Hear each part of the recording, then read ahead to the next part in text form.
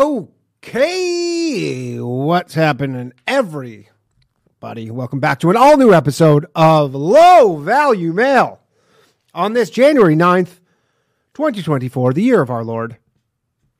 Am I a little blurry? Can't tell. I feel like maybe I'm a little blurry. Doesn't matter. It's fine. Welcome back, everybody. It's episode 91 of Low Value Mail, and do we got a banger for you this evening. Oh, man, am I excited about this. Joining us today, we have Richard Booth, who produces the OKC Facts Substack and a fellow at the Libertarian Institute. And he was actually recommended to me.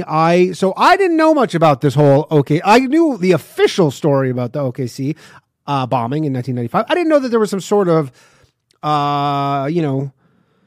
little monkey business, I guess you could say. And then Jose from Tower Gang, shout out to him, recommended. He said Richard is the guy who knows the most about this, has done the deepest of dives. So he's going to be here with us shortly to discuss all things Oklahoma City bombing. Before we get to it, please like and subscribe. Hit that subscribe button. Hit the like button. Just do me a favor. And if you listen to this, if you're a Spotify listener or Apple or whatever, just like leave a review. Just like do one of the things. You should do it. And then if you want to support the show, there's a few ways. Patreon.com/lowvaluemail. You become a YouTube channel member, even though one day they will demonetize this channel almost certainly and take them all away from me. Whatever. And on Twitter, you can just subscribe to my Twitter. You get one of those fancy wrenches that everybody's asking about. If I owe you a wrench, DM me on Patreon or Twitter, just so I can verify it, and I will give you your wrench. Fancy stuff. And once I think we're at like 350 paid subscribers. Once I hit 500, I'm going to be adding a half hour to the show. So it'll be a 2.5 hour show. And that extra half hour will likely just be straight open lines. So please do that if you want more show and more open lines. And I'll give away a couple of YouTube memberships tonight because they allow that to happen. Bathhouse. So there's going to be no Low Value Mail next week. I'm going to be in Europe. I'm going to be with Ryan Long. We're going to be traversing Europe doing stand-up comedy. So if you live in Europe, a bunch of cities, I'm sure you probably know about them at this point. But if you don't, come check us out in one of the cities. We're flying to Dublin tomorrow night. But the Bathhouse, the next 2 weeks, God willing, will be hosted by Derek Drescher. I don't know what he's going to get up to on that shit. I gave him all the stuff.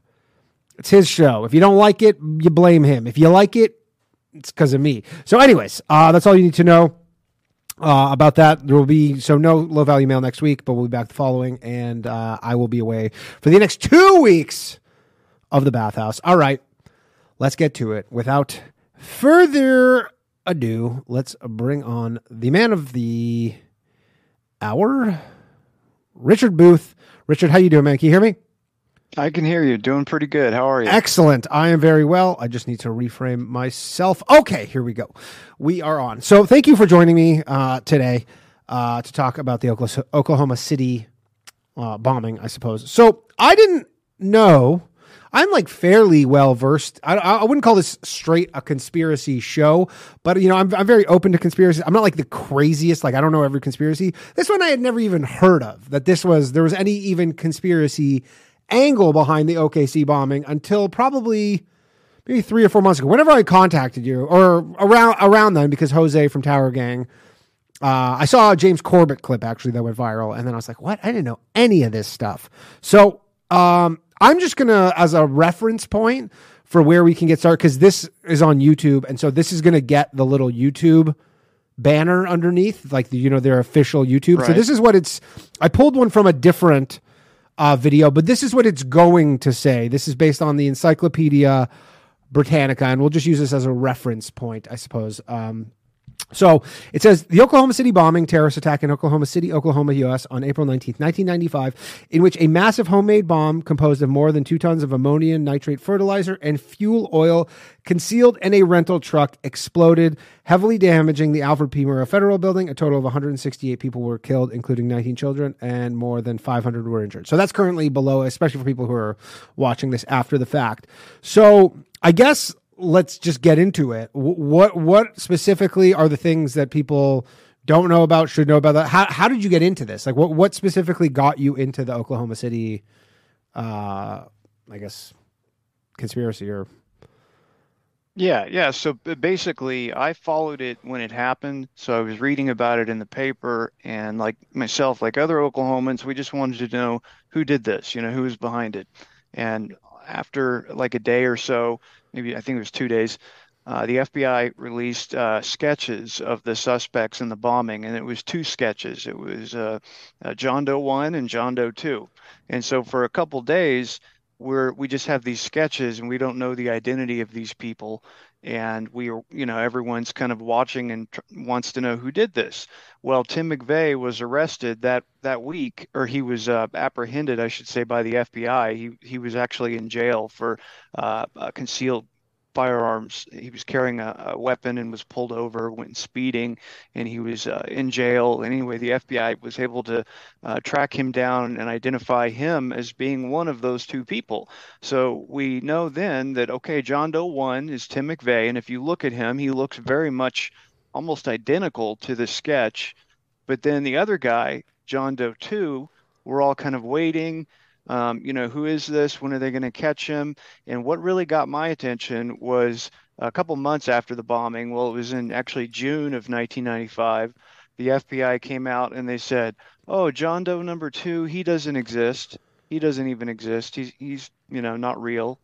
And so when they said that, after I had been reading all these newspaper reports and reading these eyewitness accounts of people who saw McVeigh with this other person, I'm like, well, what do you mean he doesn't exist? At that point, I then became very skeptical and began to follow the case even more, because if they hadn't have done that, I probably would have just kind of moved on. But the fact that they're just coming out and telling us point blank, this guy isn't real and doesn't exist, when we have all this contrary evidence, that really caused me to hyper focus on it. And so what was the evidence? Because that was one of the largest manhunts in like U.S. history, correct? Yeah, really, at the time, it was the largest manhunt in the FBI's history, that's for sure. And so what does the FBI say regarding John Doe 2 and the explanation of how he's just like, you know what, whoops, he actually doesn't exist?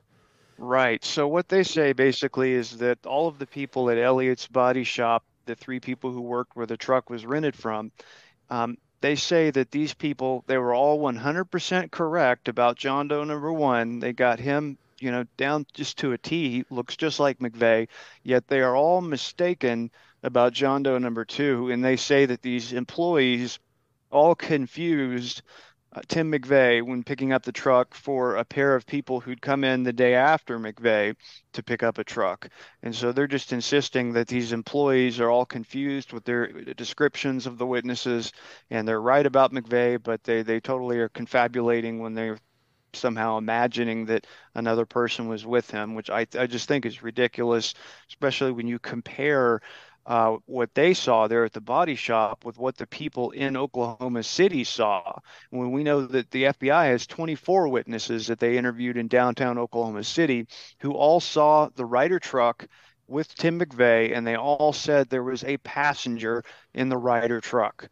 And so they're 24 different people said that the Ryder truck that eventually was to explode, yes, had someone sitting in the front. 24 people all said that McVeigh was in that truck with another person, including, for example, a gentleman by the name of Rodney Johnson. He was a catering truck driver, and he drove past the Murrah building every morning at about 9 a.m. on April 19th. He was heading over to doing a tomato delivery to Brookstown, and so he's driving by just minutes after McVeigh had pulled up, and he actually has to slam on the brakes on his catering truck because two guys are running across the street, in front of his truck. So he slows down and he looks up and he makes eye contact with, and he sees McVeigh there with another guy behind him. They cross in front of his truck, and then he speeds back up, continues on, and the bomb goes off. It literally lifted the back end of his truck off the ground. Rodney Johnson was one of the people that was interviewed by the FBI. He identified Tim McVeigh as the first of these two people who crossed in front of him. So he saw these two guys as they made their escape from the Ryder truck that morning, and he distinctly remembers two people. And so it lines up all down the line. If you look at all the witnesses, they all saw McVeigh had another person with him. Have any witnesses come out publicly to say like there was definitely not the from the truck, the body shop or whatever, to say like Right. no, like the guy, we're not mistaken, like Oh they're yeah, absolutely. The owner of the body shop, Eldon Elliott, it's named after him, Elliott's Body Shop. He testified at both the McVeigh and Nichols trials, and he insisted that he saw another individual there with Tim McVeigh. He was very insistent upon that. He testified to that fact that he knows there was another guy there because he says this other guy crossed between him and McVeigh to pick up an ashtray. Back at that time, you could still smoke inside of a lot of buildings. He said this guy was smoking. And in fact, when the FBI gave their description saying we have two suspects in this case, he described John Doe 1 and John Doe 2. He said John Doe 2, who may be a smoker. And they got that from the fact that these employees at the body shop saw that he was smoking when McVeigh picked the truck up. So he very much insisted that he saw two people that day, testified to that fact and felt pressured by the FBI. He thought the FBI was trying to intimidate him and get him to change his story. And of course, with some people, that'll cause him really to dig in. I know it would me. And so Eldon Elliott very much stuck by that. okay. And just out of more of a curiosity, are you into conspiracies generally? Is that Some things like I'm interested in like the JFK assassination. I've always found that to be really interesting. But there are a great deal of things that I see that are like conspiracy theories that I just do not agree with. sure? And so it just Just to be depends. clear, you're not like blanket. You're not like Oh yeah, not so. not at And all. so, what is your theory? I guess on like the explanation for the John Doe number two. Like, what? Why did the FBI all of a sudden? Look, Bumble knows you're exhausted by dating. All the must not take yourself too seriously and 6'1" since that matters. And what do I even say other than hey? Well, that's why they're introducing an all new Bumble with exciting features to make compatibility easier, starting the chat better, and dating safer. They've changed, so you don't have to. Download the new Bumble now. And just say, let's drop it. Was this after Timothy McVeigh had been convicted that they dropped the And search not for? convicted. It was after he was arrested and he was in custody. It was about 3 months after the bombing, or 2 months. Okay. It was in June of 1995. So basically, what I can discern from looking at the evidence, and this is a kind of speculation on my part, but I think it's probably what makes the most sense. I believe that it was sort of a prosecutorial strategy, like the prosecution in league with the FBI. They really did not want to run the chance of McVeigh being found not guilty. And one thing that could have caused that is if they can't explain who John Doe number two is, if they can't account for him, well, the defense, they could have raised a big issue on that and tried to say that this other guy was the primary instigator, any number of different things. It really would have weakened their case if they could not explain John Doe 2. So what they did was they said he didn't exist. And then they took some of the actual accomplices in the bombing, Michael Fortier and Roger Moore, and they turned them into primary witnesses for the prosecution. So they take these accomplices and they turn them into key witnesses. They get rid of the guy that they can't explain, and this allows them to focus on their case, to focus on McVeigh, and they only have to then prove that McVeigh was involved in this, and they don't have to account for this guy that they couldn't catch. And so it makes me think that it was a weakness in their case. They didn't figure out who this guy was. They didn't get him into custody, so therefore they can't explain him. And so to simplify the process and to make their case that much stronger, they just say, "Oh, he wasn't even there." Okay. And so, in your opinion, because I'm sure you've covered, or I imagine you've read most that there is to read regarding this stuff. What do you think happened, and like how much of the official story is true? What specifically don't you believe? And Right. I guess yeah. I'd say that a great vast majority of the official story is correct. It's true. Where I begin to question it and diverge strongly is when they start saying that that this John Doe 2 didn't exist, or that this was a completely lone wolf attack where it was just McVeigh and Terry Nichols, when in fact we know that it was a group of people that carried this out. So that's where I kind of diverge from the official story. And the thing is, if you go back and you look at the opinions today of certain people who were involved in the case, like Danny Coulson, he was an FBI deputy director. He was like third in line at the FBI, and he was part of the investigation. He admitted on the BBC in 2007. He said that the FBI had 24 witnesses to McVeigh and another person, and so we know that there was another person involved. And even the chief prosecutor Larry Mackey said that if you were to ask us today, put your hands up if you're 100% confident that McVeigh did this by himself. He said if you would ask us to do that, himself and all the other prosecutors, they would have kept their hands in their laps. So even the prosecutors now admit that they know that's not the case. The FBI admits that. And so what I think happened that day, boy, it's really tough to nail it down. But what I can say that I think is probably true is Tim McVeigh he planned out a terrorist bombing this day with a group of what I believe to be were white supremacists. I believe these were neo-Nazis, and they wanted to carry out a war against the United States government. And I believe that they did bomb the Murrah Federal Building on April 19th, 1995, and I believe that some of them who were involved in it, they got away with it. And, that's not something that's acceptable to most people. And if the FBI drops the ball, they'd much rather just say that, these other people don't exist than admit to it.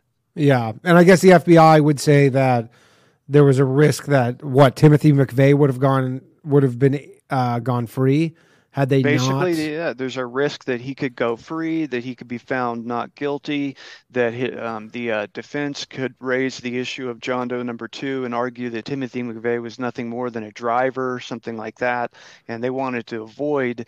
If you have a giant hole in your case, like a co-conspirator who everyone saw, and you can't even tell us who this guy is, that's a major liability.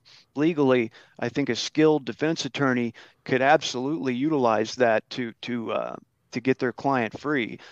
So that certainly, I think, was a big liability. And was there any did Timothy McVeigh give any sort of statement or?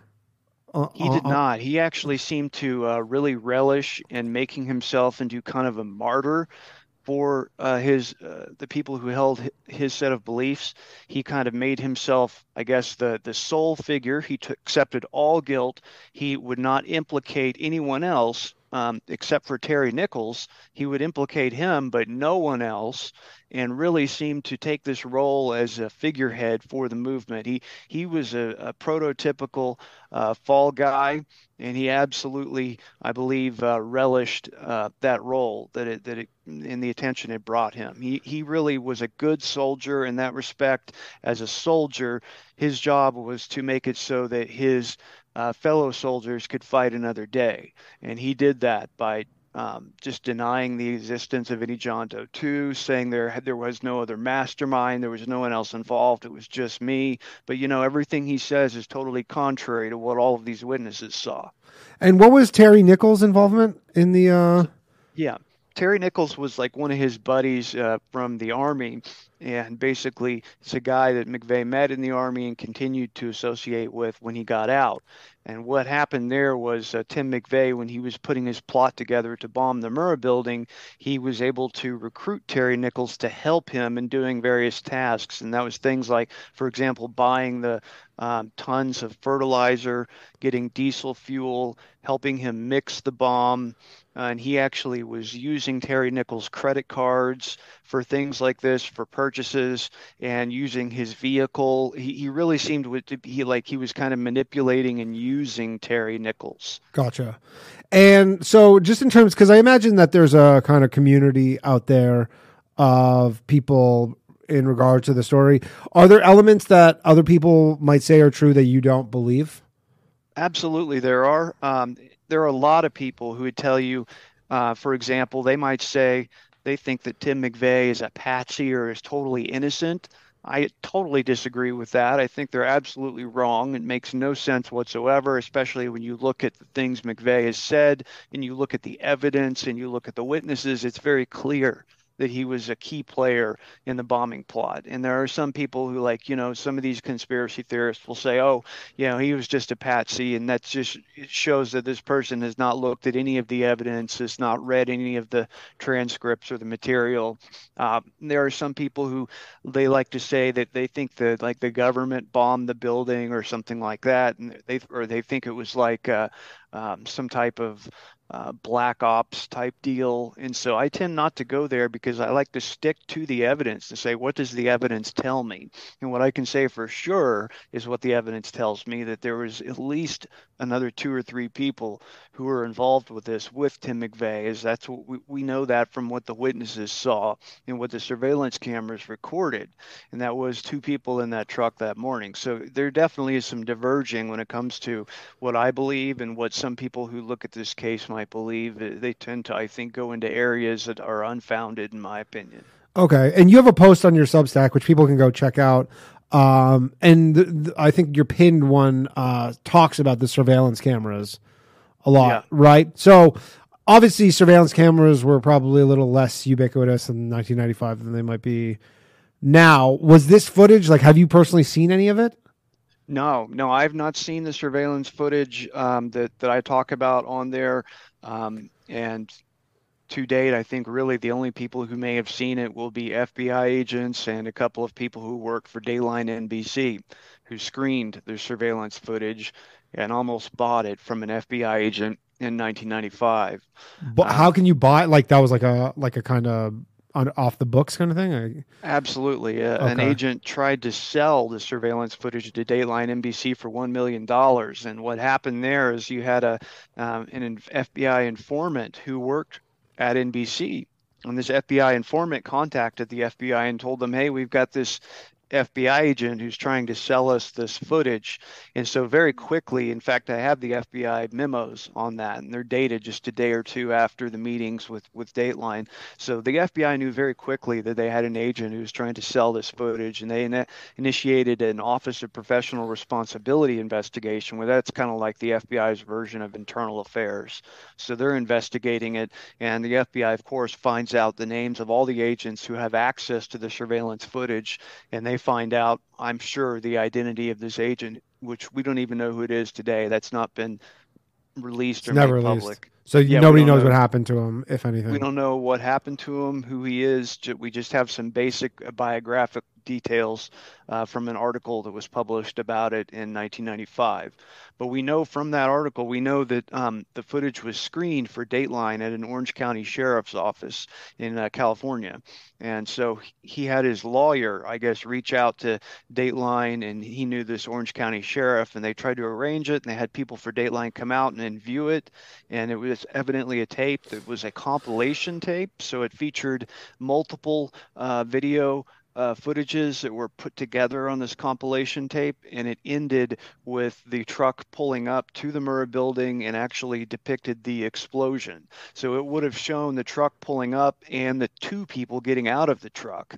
Now, we know this exists too because Danny Coulson, I mentioned him earlier, he was the FBI agent in charge of the crime scene. He said on 1999 on Book TV, he was giving a presentation for his book, and he said to the audience, he said, we had McVeigh on videotape. We had videotape of the truck pulling up a couple minutes to 9. So there he is admitting that they had the videotape. And we also have various articles that were published in the Associated Press at that time. There's one October 28th, 1995. It said videotape shows passenger and rider truck. And so this article talks about there being a videotape that the FBI has, which shows that there's a passenger in the truck with McVeigh. In addition, we have live clips from CNN where the news announcer says the FBI says today that they have obtained videotape of the bombing. And so this was reported at the time, but then as time went on and it never did come out, people just kind of forgot about it. Yeah. And has any does new stuff ever come out regarding this, or is it kind of just Yeah, kind of you recycling? had basically there were news reports that came out October 28th, 1995, and No, they were sorry, supposed not to. news. Like do new developments come out in the last 5 years or anything? Sure, sure. Yeah, So yeah. about the only thing that's happened on that is an attorney in Utah, Jesse Trinidad. He's an attorney in Utah. He's had an ongoing Freedom of Information Act lawsuit against the FBI, trying to get them to produce these videotapes under the Freedom of Information Act, which they've refused to do, and that's been ongoing now for more than a decade. And so the news reports that have come out within, say, last 5 to 10 years have largely centered upon reporting on the Trinidad lawsuit and reporting upon, why is he suing the FBI? What's that about? And any developments in the case. And so those kind of cover the surveillance tapes as far as looking at recent stories. Okay. All right. And so I think the main thing, which is, I think, a big part of this, which we haven't got to, and we're going to open the phone lines in a little bit. But so Terrence Yaki, or Yaki, I don't know how it's pronounced, Yaki. So this is a big kind of odd element of the whole story. And I think it's kind of what gets people going a little bit. So he was one of the first responders on the scene on the day of the bombing. He then winds up like a year later committing suicide under pretty suspicious circumstances. So I don't. You can probably tell us. You probably know a lot more about it than I do. Yeah, Terry Iki, that's one that a lot of the folks, when they look at this case, they like to talk about that one because it really is a compelling story. Yeah, this guy was that's one that a lot of he's a police officer in Oklahoma City, and he was indeed one of the first. He was the first one to arrive at the Murrah building, and he within minutes of the bombing, and he assisted in rescue and recovery efforts and saved several people that day. And indeed, it was about a year later, he was found dead in a field. He had both of his wrists were slit, his neck was cut open, and he had a bullet wound in his head, right up here above the temple. And so he's found just obviously murdered and left in a field. And it was almost immediately declared a suicide. And interestingly enough, it was turned into a federal investigation almost immediately, handed over to the FBI. And people find that to be suspicious. And at the time, his ex-wife Tanya Yiki, she's talked about this since then, and she's talked about all of the kind of the harassment she faced after Terry was murdered, and she's talked about how suspicious it was and how he did say that there were things about the bombing that he felt we were being lied to about, and he was questioning the bombing and various aspects of it, and then he was carrying out an investigation. And she talked about how he faced a lot of pushback from his superiors in the police department. For example, when he filed his report for his activities that day, he had to file a report detailing kind of what he did in response to the bombing because he was participating in these rescue efforts. Well, he turned in like a 9-page report, and evidently it had content in it that his superiors found objectionable because they went back and they told him he had to rewrite it and he had to resubmit a single page report only and to leave out certain details, and that very much upset him. So he's a person who we know was a vocal critic of the bombing, was doing some sort of investigation on his own and felt we were being lied to about something. And so it's very unusual that he's found dead in a field in what clearly looks like murder. This guy's got both of his wrists are slit, and when his body is found, there His is throat dirt is inside neck of the as wounds. well, right? His neck. Essentially, the official story is that he pulled over beside a farm, slashed his wrists and his neck, then ran out into a field, right, and then shot himself in the head, and then took out his weapon and holds it up here and shoots himself in the top of the head at a 45-degree angle. And after he supposedly did that after he slit both wrists and his neck, and he would have, bled out by that point probably. And they, find him with dirt inside of the wounds, which is indicative of a body having been dragged, and it gets dragged through the dirt, and the dirt goes into those wounds. So clearly his body was dragged to the location that it was found. He also had wounds that would indicate that you have handcuffs or flexicuffs on. Yeah. So this was found on his wrists, and so very much it does look like a murder. Okay. And you believe that that's likely the case? I believe it's a certainty that Terry Yuki was murdered. Absolutely. Okay. And so do you have any inclination of who might have done that? Because That's it seems difficult. Yeah. Well, that's the weird thing, right? Because it seems like you don't really, from the John Doe 2 thing, it doesn't seem like necessarily this is like, inside job or whatever. It just seems like they were trying to get some sort of victory here and prosecute Timothy McVeigh and get some sort of justice. But then the Terrence Yeaky thing kind of throws a wrench in that, because then you now have these two things. And if you try and, I guess, reconcile them together, you're like, well, how could these now be related? And that's, I think, maybe where the conspiracy people start getting into like, well, is something else going on? Mm-hmm. So do you have any theories as to the Terrence, that angle? Well, it's hard for me to reconcile that, because when I think about it, and I think that Tim McVeigh was a neo-Nazi and he knew people within the neo-Nazi underground. When you look at that, you do not think that this is an organization that would be capable of arranging for the murder of a police officer and then making it look like a suicide and getting full cooperation of the FBI and law enforcement. That's not something that white supremacists are capable of. That's something I'd agree, else. Yeah. Yeah. And so that does tend to cause me to believe that there's something else going on here that we're not aware of. And it certainly points towards some type of maybe an intelligence operation even. It's hard to know for sure, but it definitely is suggestive of something like that. Okay. But nothing has come forward, like any sort of kind of We don't evidence? have any sort of evidence that would tell us. Pretty much it's just been speculation. A lot of people think that it was the FBI, because Terry was going to meet with, he told Tanya that he was going to meet with a couple of federal agents that day. He actually had previously put in a job application to work for the FBI, and he wanted to transition to go from the police department to the FBI academy. And evidently he was supposedly going to meet with a couple of feds that he may have known regarding presenting them with evidence that he had gathered in terms of the Oklahoma City bombing. And he had these questions about it, and he had this evidence he was gathering. And I just think if that were the case, he really picked the wrong people to go to. He's thinking these people are probably only 100% good, and they have what's good in mind, and he's doing the right thing. But he may have, I think, ended up meeting with the wrong people that day. Okay, so and we'll talk more about this shortly. Phone lines are open, everybody. 1-888-949-2969, and we have our first call of the night. One moment, please, Richard. Hello, thanks for calling Low Value Mail. Who am I speaking with?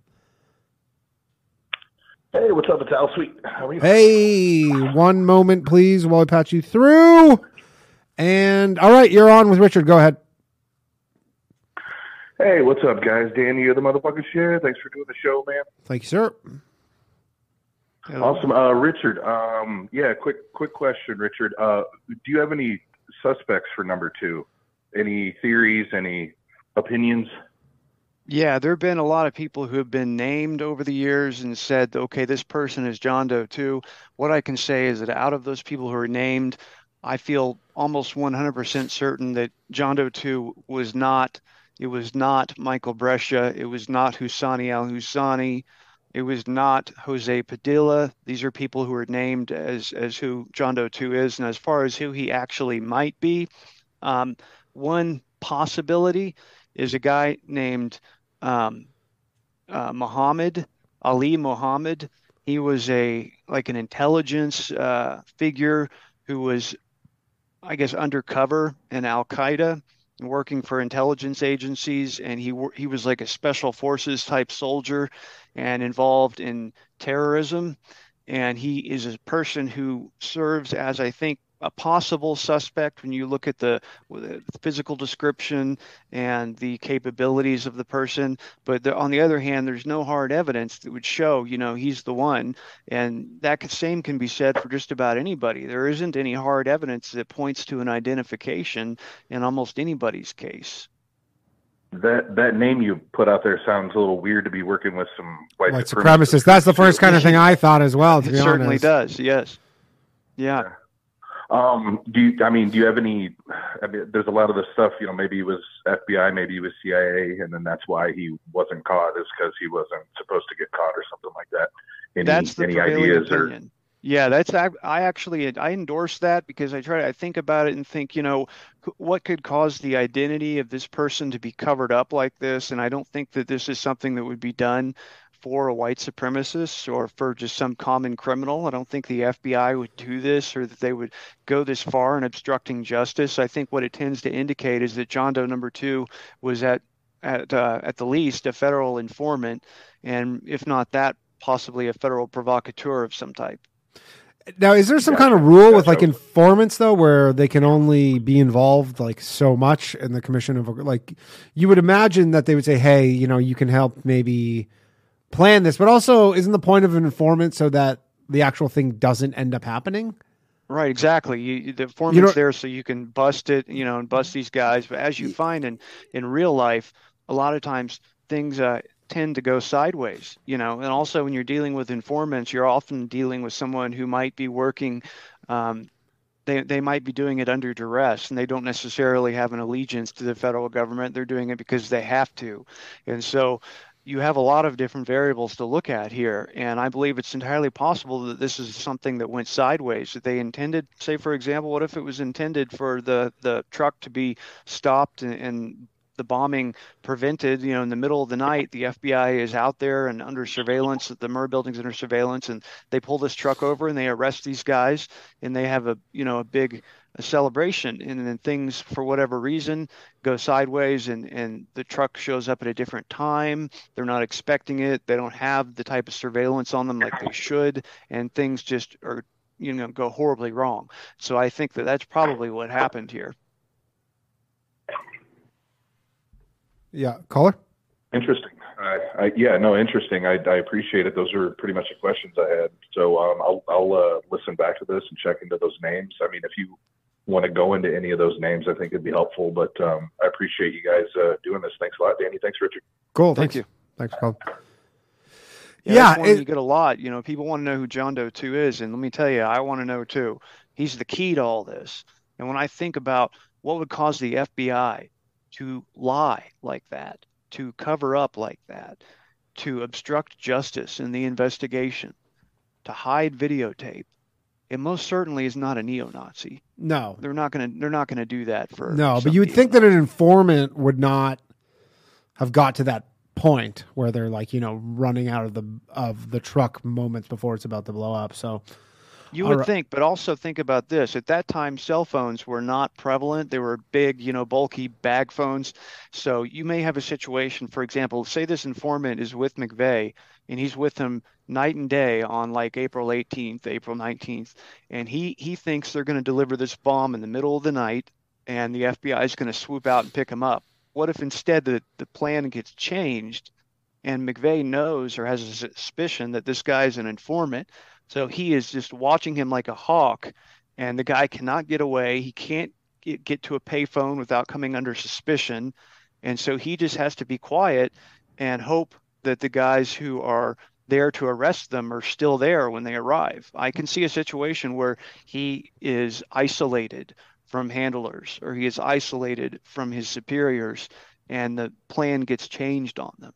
Right. And that certainly, I think, could have happened. And what was the extent of Timothy McVeigh's military training? Him and Terry Nichols were both in the military?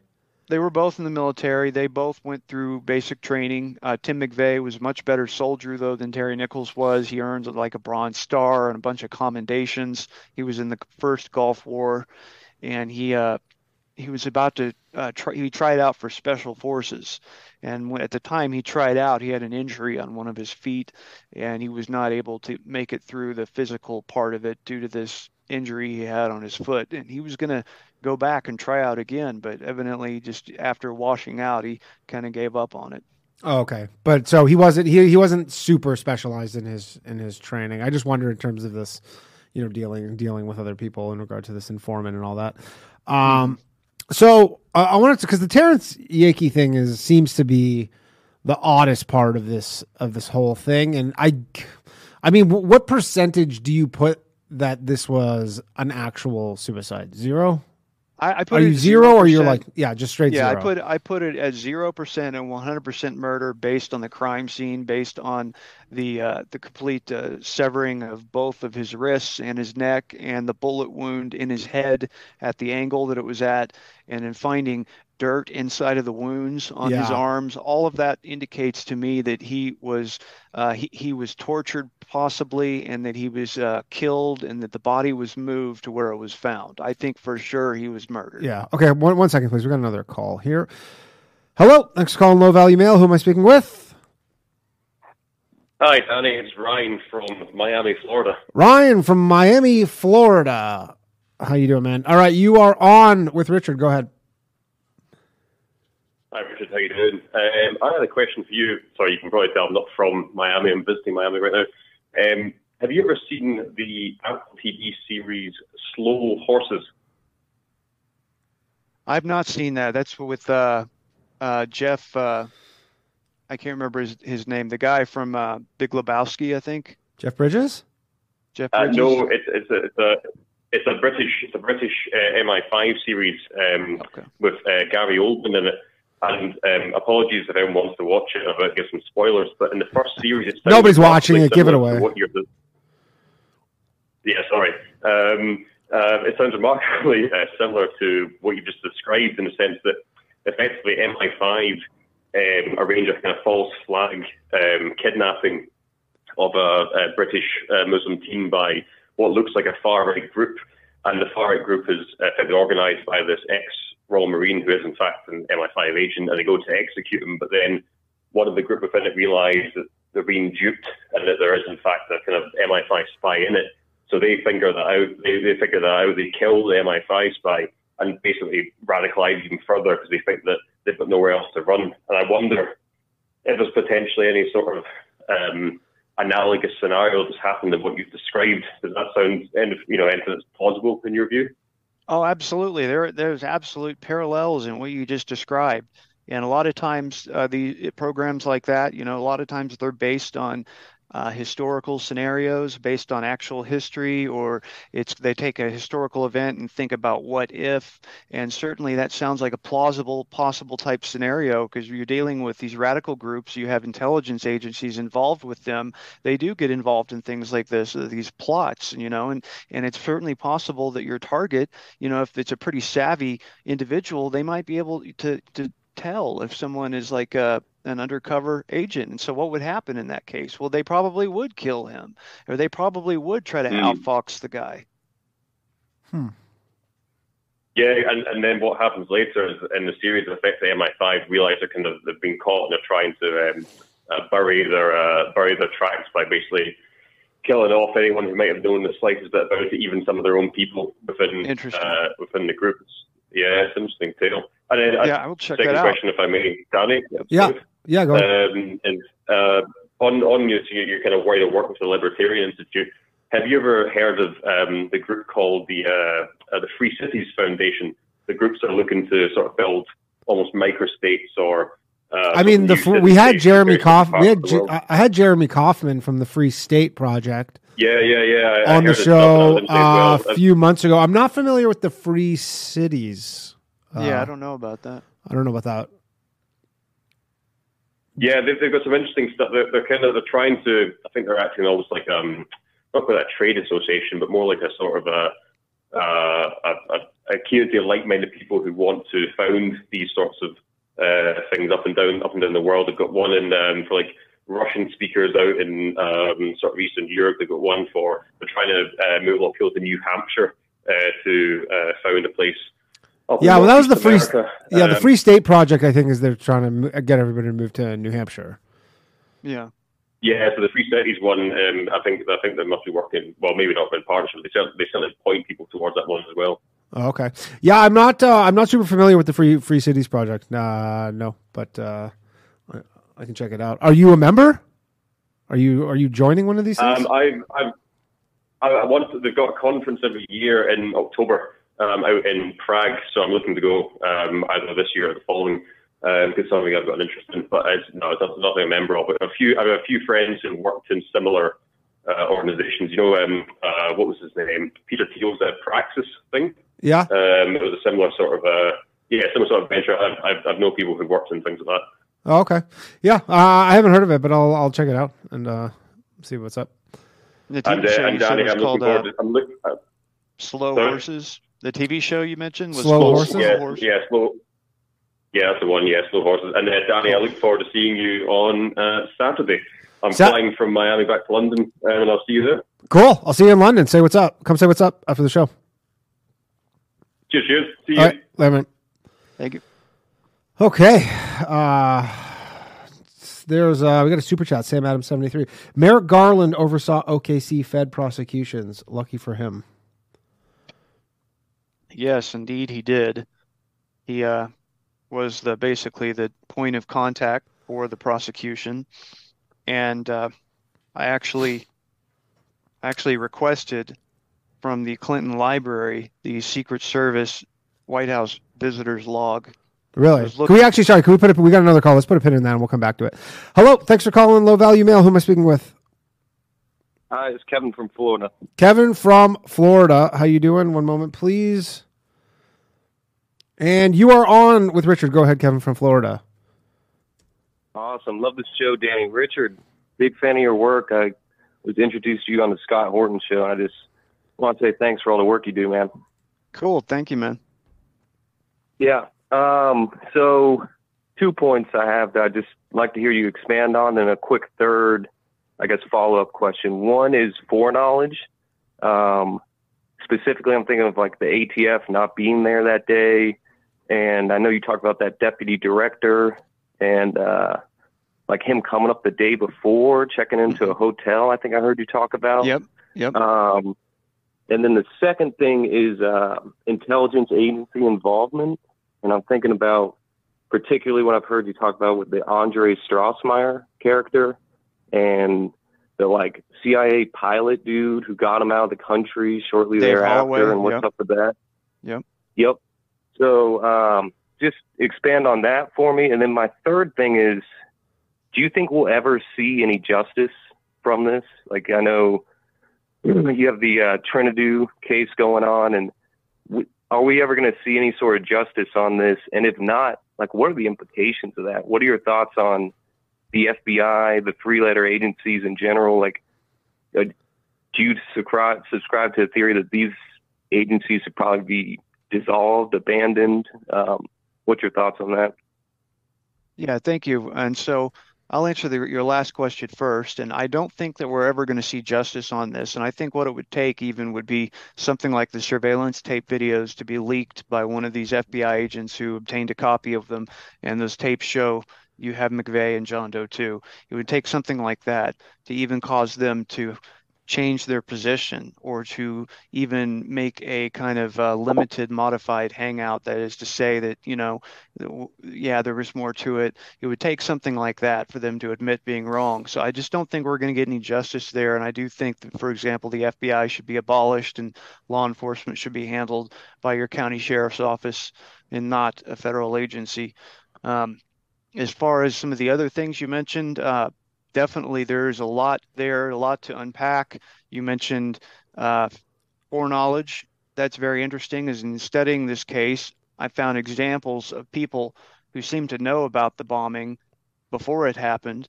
And unquestioningly, in every case of foreknowledge, it was one of two things. Either it was a neo-Nazi figure, and there were like about 4 of them who talked about the bombing before it happened. It was either a neo-Nazi, or 2, it was someone working for or representing a government agency, specifically the ATF and the FBI. And you're absolutely correct. There were no ATF agents at work on April 19th, 1995. None of the ATF's personnel were injured in the bombing. In fact, they came out later and made up a story about people being in the Murrah building and getting injured in an elevator, which was proven false by the elevator engineers. So sorry, so the ATF had one of their Oklahoma office was in the Murrah building? That's right. Okay, and there was nobody there that day. No one was there that day. In fact, the ATF agents, they were at the scene of the bombing after it happened. And one of the guy ran up to them, and this guy, his wife, worked in the Murrah building. She worked in the credit union, and they knew local ATF agents. And this guy said, his name's Bruce Shaw. He said, hey, my wife was in the building. I'm trying to find her. Can you get me in touch with some of the local ATF agents? They know me. And this ATF guy said he gets on his walkie-talkie and he comes back. He says, I'm sorry, I can't do that. That none of them, I can't reach them. They're in a meeting. None of them were there today. And he How said, many what? employees is this? We're talking at least 20. There were So at least 20 agents. employees on what day of the week was April 19th, 1995? It was on a Monday, I think. So a Monday in or April, every member of the ATF stayed home. Not at work. Right. Not at work. And more than that, you have their own agents admitting to multiple witnesses that they were not there that day. And he said they didn't come in today. They were tipped by their pagers not to come in to work. So they were paged that morning and told to stay home. Do we know who paged them? We don't know. We think they're talking about it's a page that would have come from the office. It would have a page come from, if this person's looking at their pager, they know that that's work. Right. So we And don't that just said know stay, and they all just said stay home today. You got the day off? They were told basically not to come in. Not that, and as far as what we know about That's certainly odd. It certainly is. And Dateline, or that is 2020. It's a show kind of like 60 Minutes or Dateline. Yeah. They did a special on this in 1996 called The Families Want to Know. And it had interviews with some of the victims. And it had an interview with this guy, Bruce Shaw. And in the interview on national news, he said that when he talked to the ATF that day, we talked to a local ATF agent at the bomb scene when he was looking for his wife. He was told that they were told not to come in to work today. And he was asking, why were they not there? What did they know? And that's why it was called The Families Want to Know. And people can find that on YouTube. You can find it on my YouTube channel. I uploaded the whole thing. And it's got that and a whole bunch more that causes one to think, well, they had to have some type of foreknowledge. Why else would they, not be at work that day? That's pretty specific, though, because you assume 20 people at an office working for the federal government, like they can't just keep doing that until it happens, right? Like they're not right. Like there weren't just days where they're like, very specific, down to the day. To the day. It's not like they're like, oh, they tell us all the time, and they don't know which day it's going to be, but they haven't, every Monday they tell us to not come into work, and because they know it's going to be a Monday or something. That's and so multiple members of white nationalists or whatever neo-Nazis, they also are on record as having absolutely. There's this one guy, Chevy Kehoe. He was a straight up killer. He murdered people. He's in jail now and prison for life for a triple homicide. Well, on the morning of April 19th, 1995, he was staying at the Shadows Motel and RV Park up in Portland and up in Oregon. And he goes in, and it's like 7:30 in the morning, Pacific time. And he goes into the office and he says he wants to watch TV. He's got an RV out there and he doesn't have a television. So he says, he goes into the office and he wants to watch TV. He just wants to watch CNN.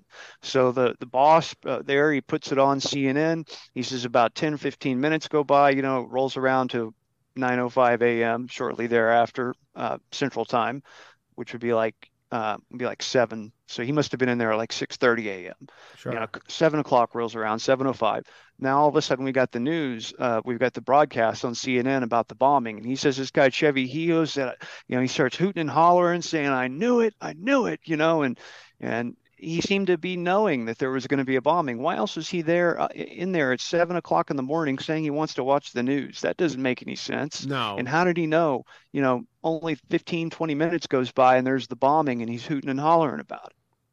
And he's just one. That's Chevy Kehoe. They're more direct examples of someone talking about there being, Louis Beam. Louis Beam was a national leader in the white separatist underground, and he told someone that the guys have a plan in the works. He says, we're going to hit them. We're going to hit them. We're going to hit a federal building. And they said they've got some kid out there who's going to do it. And this was just weeks before the bombing. And he's got it down, he's talking about bombing. He's talking about a federal building. And he's talking about, a young guy, Tim McVeigh. You might call him a kid if you're in your 40s or 50s, sure. Referring to someone his age. And so, yeah. And did they formally take credit for it, similar to how, like Al Qaeda or something, if they do like a terrorist attack, they'll take credit for it? Like, were these groups taking credit? You think you would, but none of the white nationalist organizations, none of them took any type of formal credit for it. As close as you got to that is a group called White Aryan Resistance, which was ran by a guy named Dennis Mahon. And Dennis Mahon would come out and he would talk all the time about how he knew Tim McVeigh.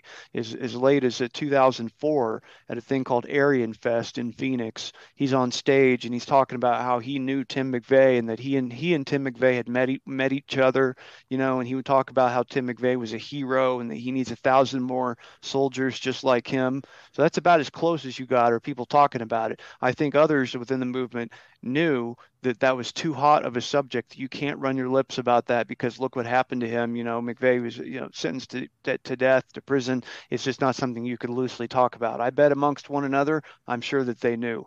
I'm sure that when it was just private, they knew the players and the people who had a hand in it. And have they been involved in any sort of terrorist activities since then, like on any sort of scale like that? About the only things, this group, Atomwaffen, that was busted by the FBI just a couple of years ago. They had evidently some type of terrorist plans in the works, and they were busted, I want to say, in like 2020. In fact, one of those guys had a framed photo of Tim McVeigh on his wall. Yeah, I vaguely remember this. Yeah, and that goes to show how, unstable these people are. If you've got a picture of a terrorist hanging on your wall, that's just nutty, And so we haven't seen any major acts of terrorism since that time by these kinds of people, but I believe that the possibility is always there. Because it's odd just they have this just one instance, Well, if you look at it, though, actually on ago. April 19th, 1985, okay.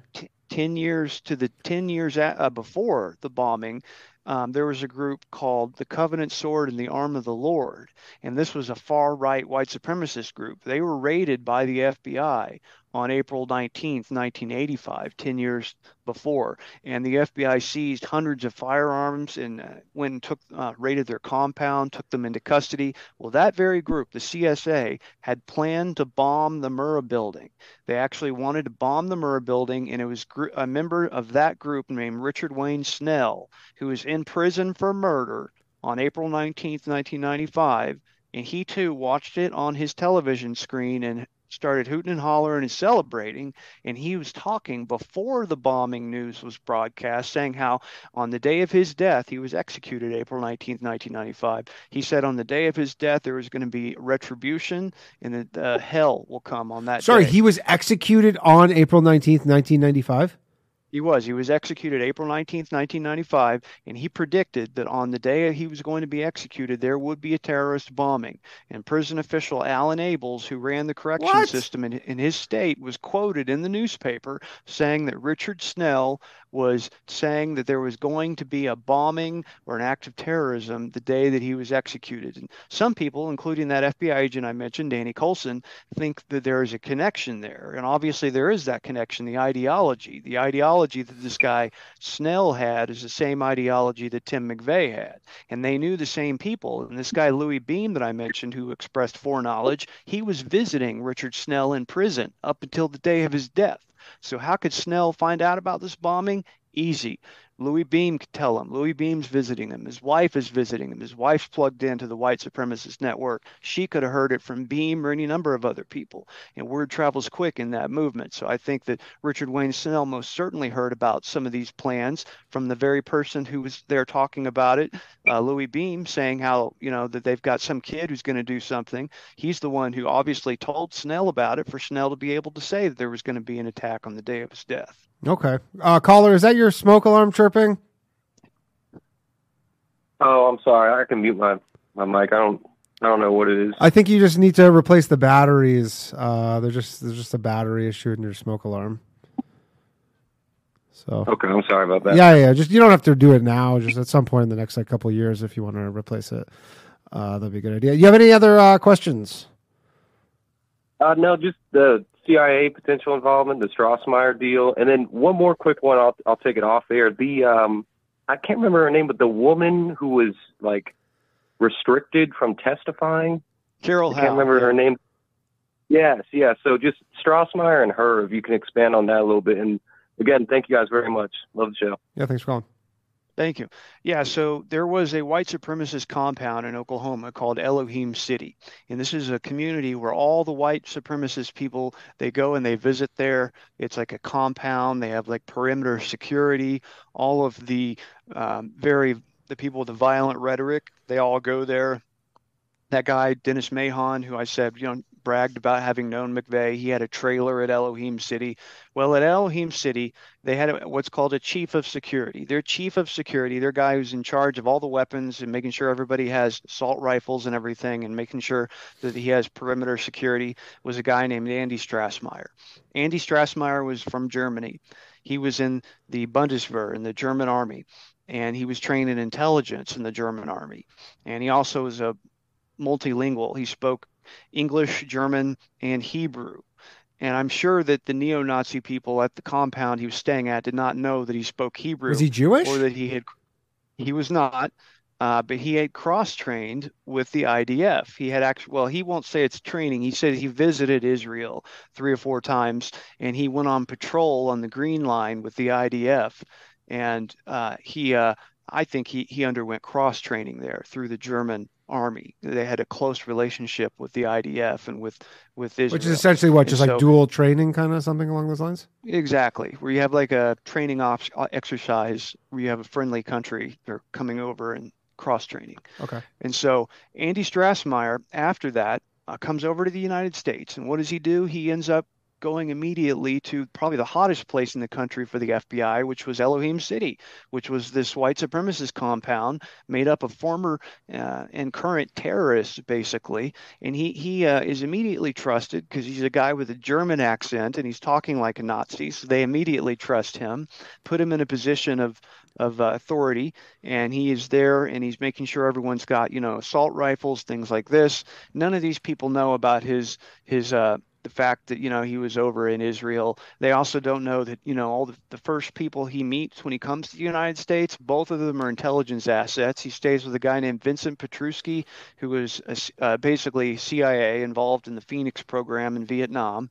He has a buddy over here named Dave Holloway, who was also a CIA figure. He was a pilot for the CIA. So why is it that this guy Strassmeyer, everybody he knows in the United States, is some kind of intelligence figure? And why is it that this guy who speaks Hebrew is popping up at a neo-Nazi compound? Well, obviously, it looks like he's undercover, right? He's obviously undercover. And that's what people think, is that he was some type of federal provocateur. And in fact, Danny Coulson was asked about this. He went on Jack Murphy's podcast, The Team House, and he was asked on there about Andy Strassmeyer. And Danny Coulson said, that's a very good question. He says, now, some people believe this. I'm not saying this is what I believe, but some people believe this. He said, what if Andy Strassmeyer was sent here as an agent and that he put McVeigh up to it? What then? And some people thought, had the suspicion that Andy Strassmeyer was John Doe too. Now, I don't personally believe that, but I do believe. Is there any resemblance? Have you seen a photo of Andy Strassmeyer? Oh, yeah, I've seen photos of him. There's no resemblance. This guy, John Doe 2, is big, muscular. You think like someone who looks like The Rock, really wide and muscular and big. That's not Andy Strassmeyer. Andy was skinny and tall. Yeah. And people would say this guy had a German accent, There were people who heard John Doe 2 speak, and nobody said anything like that. Yeah, I guess the white supremacy angle makes a lot of sense in certain contexts, but I guess just there's no demands. They're not taking responsibility for it. Like, it's kind of this covert. Well, if you had like a false like, if you're a terrorist, the whole deal. Point is to create terror, and they're like, right. Not even... You'd want to own it. You'd probably be proud of it, something like that. Of course, right? And right. Now, what if you have, though, a group of provocateurs who are working for federal agencies or intelligence agencies who pushed this thing and made it go much bigger than like, you think something intended? Closer to the Whitmer situation where they found a bunch of just kind of knuckleheads, essentially, and who are just very easily influenced. I mean, it's happened a number of times with the Islamic whatever, where they... Oh, sure it has. Dozens of times where they find a Muslim guy and they push... Or some kid, and they just they literally just get him to come do something crazy. So you think that's the potential, is that maybe... and then I guess to what end, though? Yes. Why? I guess a lot of the stuff always comes back to the why. Well, the same thing too with Whitmer. You ask, well, why? Why would they do that? And I think the reasons are political. They want to make these people who are anti-Democrat or opposed to liberal policies look like they're some type of neo-Nazi terrorist Like or fascist, dangerous, like basically just the most dangerous ideology that exists. Exactly. Right. Okay, we got another call. One moment, please. Hello. Thanks for calling Low Value Mail. Who am I speaking with? Danny, it's Sean from Pittsburgh. Sean from Pittsburgh. One moment, please. Sean from Pittsburgh. All right, Sean, you're on with Richard. Go ahead, please. Hey, Rich. I'm glad to hear you on the podcast tonight. I think everything's great here. I got one question here for you. All right. So, I don't even know. When Yankee went in there and he said, hey, something is amiss, and he found himself dead. Obviously, there's something going on there, but it got blocked out of the media. Nobody's reporting on it. You get labeled a conspiracy theorist if you even ask a single question about this dude's death. Why? It seems to be the oddest. Like, what is it? I agree with you too, but like, it's the oddest part of the whole thing because everything else is really not that crazy. It's kind of people trying to cover their own asses. I mean, it is weird that the white supremacists don't want to take credit for it, but maybe, like we just said, it could be like a Michigan Whitmer situation where the government put it on. We still don't know why, but this one is the weird one where I agree with you. I don't really get it. Right. So I kind of have an idea. Now, one thing to note though is that CNN actually did recently do a piece on Terry Yieke, and it pretty much argued that he was murdered, and it presented the case. When was this? Shocking. This was in 2021, I think, or 22. It is odd when CNN like does stuff like that, and you go, "Oh yeah, you used to like do shit like this before like Trump broke their brain and stuff." They like it blew me away. It interviewed his family members. It was fair. It was even-handed. It was talking about this hero cop who was murdered. So that kind of blew me away. As far as the why, though, one thing to note is that when I was tracing down the surveillance tape evidence and looking at the FBI documents on that, we have the FBI 192 reports, which are basically like chain of custody reports to show when the FBI takes custody of evidence, they generated a 192 report. And from these reports, I could tell how many surveillance tapes they had and where they got the tapes from. And what I noted is that one of those tapes that came from the Regency Towers, which would have had a direct view of the front of the Murrah building, came from the Oklahoma City Police, or was given to the Oklahoma City Police Department, and the police were in the custody of it before the FBI got it. And this made me think, well, what would Terry Yieke have done? Would he have gone into the evidence locker and made a copy of this tape if he's saying that we're being lied to about this and he's doing an investigation? He did, in fact, have two VCRs at one point. He had his own VCR. He borrowed his ex-wife's VCR, which you have to have two VCRs if you want to make a copy of one tape to the other. Like back in the 90s, you have to like daisy That's right. chain them. And I'm thinking, well, why is he doing that? Why does he want somebody else's VCR? He's obviously making copies of tapes. He's in the police department. What if he got access to that surveillance tape? And what if that surveillance tape did show Tim McVeigh and John Doe too, and showed, the building being bombed? Well, that certainly would be rather explosive. And what if you could identify John Doe too from that surveillance tape? Could that possibly have put his life in danger? I mean, it's certainly possible. If they're going to, as far as they'll go to even say that he doesn't exist, would someone murder for him? It's hard to say, but I think the key. Well, let me ask you this then: that John Doe 2 that we haven't really identified yet. Do you think he is an FBI asset? Do you think he's directly involved with this whole situation? I think that the person who was John Doe 2 was directly involved with the plot. He was observed by key witnesses with Tim McVeigh on certain dates. On the date the bomb truck was picked up, he was with Tim McVeigh in the days prior to the Oklahoma City bombing at various locations. If you're a person, it's easy enough to say that, okay, just being a friend of Tim McVeigh's doesn't make you a co-conspirator. And I think that that's largely going to be the truth. But on the other hand, if you're with him when picking up the Ryder truck, you're there with him on the day at the scene of the crime, you're getting out of the truck with him, you're more than just a friend. Yeah. So that seems like that would be directly implicated. I mean, regardless of if you're a friend or not, they have to find you and talk to you. Like whatever, how you fit into this. They have to at least their side of the story. Yeah, you got to be like, what was going on there? What were you doing? Mm-hmm. At the very minimum. Because we don't even have that. We don't even know who he is. The FBI goes so far as saying the man doesn't exist.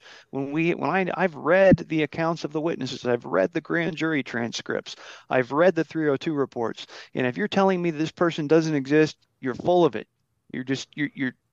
You're trying to gaslight me by saying that. And I know then there's a conspiracy there if that's what you're saying. Yeah, go ahead, caller. What was your question? No, I was going to say I completely agree with Rich here, but so the other question, the movie Bowling for Columbine. Yeah. I believe it's one of the Nichols guys. Yes, James Nichols. They allowed James Nichols. Yes, I'm sorry. Thank you. Mm-hmm. They allowed that interview to go out with him being, they imply that he's a gun nut and he's sleeping with a revolver under his pillow, and he cocks it to his head allegedly with the fat man there. I don't know. I would just like to know what your opinion is on him as a character from the whole situation, because I don't really think he's involved. I think he's just a patsy. I could be wrong, but I just want to know what your opinion is on that. And fellas, I'm going to get off the line. Thank you very much for taking my call. Thank you for calling. Later, guys. Thank you. Yeah, that was a really funny scene. If anybody wants to go watch Bowling for Columbine, that scene is worth the price of admission. It's really hilarious. I've seen the movie not in a long time. Can you refresh my memory? Yeah. James Nichols is the brother of Terry Nichols, and so he's Terry Nichols' brother. He was a personal friend of Tim McVeigh's as well. He knew him. That is to say, Tim McVeigh put James Nichols' address on his driver's license for his farm in Decker, Michigan. So he knew this guy very well. He'd been to his farm many times. He was friends with him. And as your caller said there, he's absolutely right. James Nichols did not have anything to do with the Oklahoma City bombing. As a character, he's hilarious. If you imagine a person who is like Dale from King of the Hill. Yeah. That's pretty much how this guy was. He really was kind of a nut. And that's why the scene in Bowling for Columbine is hilarious.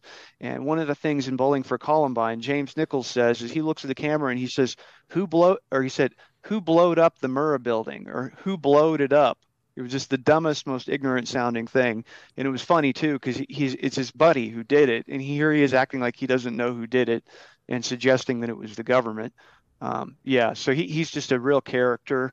Very strange. I think they're saying in the chat now he is a she now.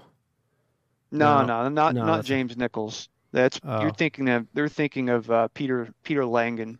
Oh, okay. All right, we got another caller. One moment, please. Hello, thanks for calling Low Value Mail. Who am I speaking with? I'm just calling from the chat. Yo, what's up, Slav? How you doing, man? All right, you're on with Richard. Go ahead.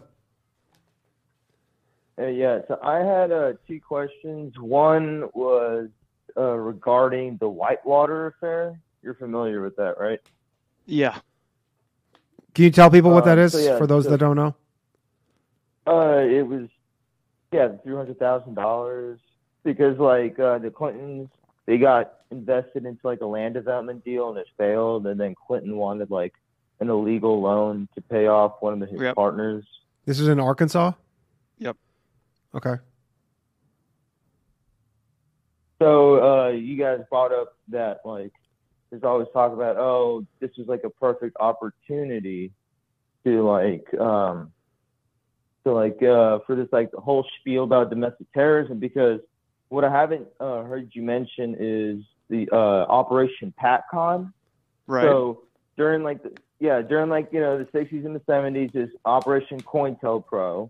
Right. Which was to target and subvert the civil rights movements, and as well as black nationalist movements, and hype up their violence to, discredit them amongst the public. And then after that, so that was like internal FBI work. And then there was the end of the Cold War.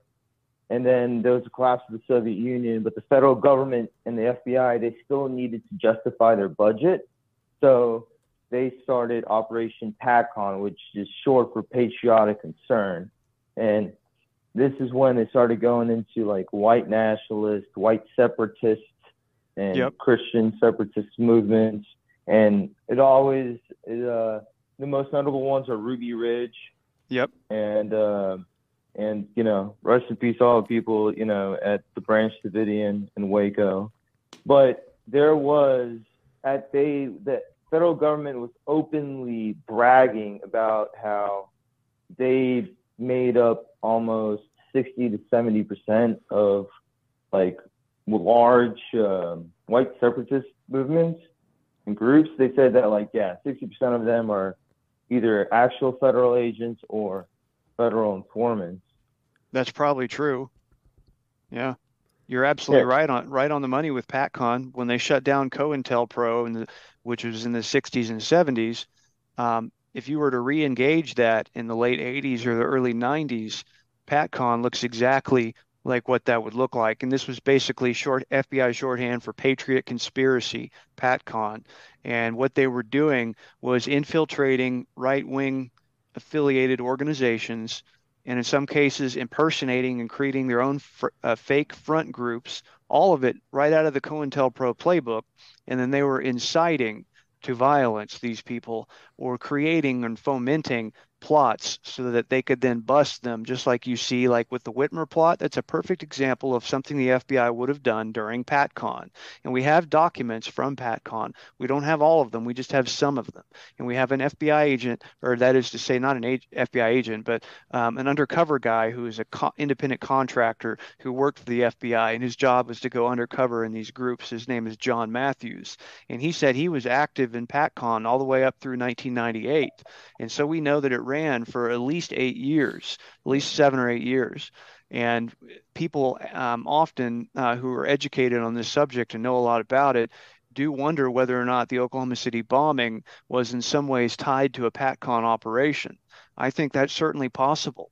You're looking at something that was called a major case undercover investigation, a group one major case undercover operation.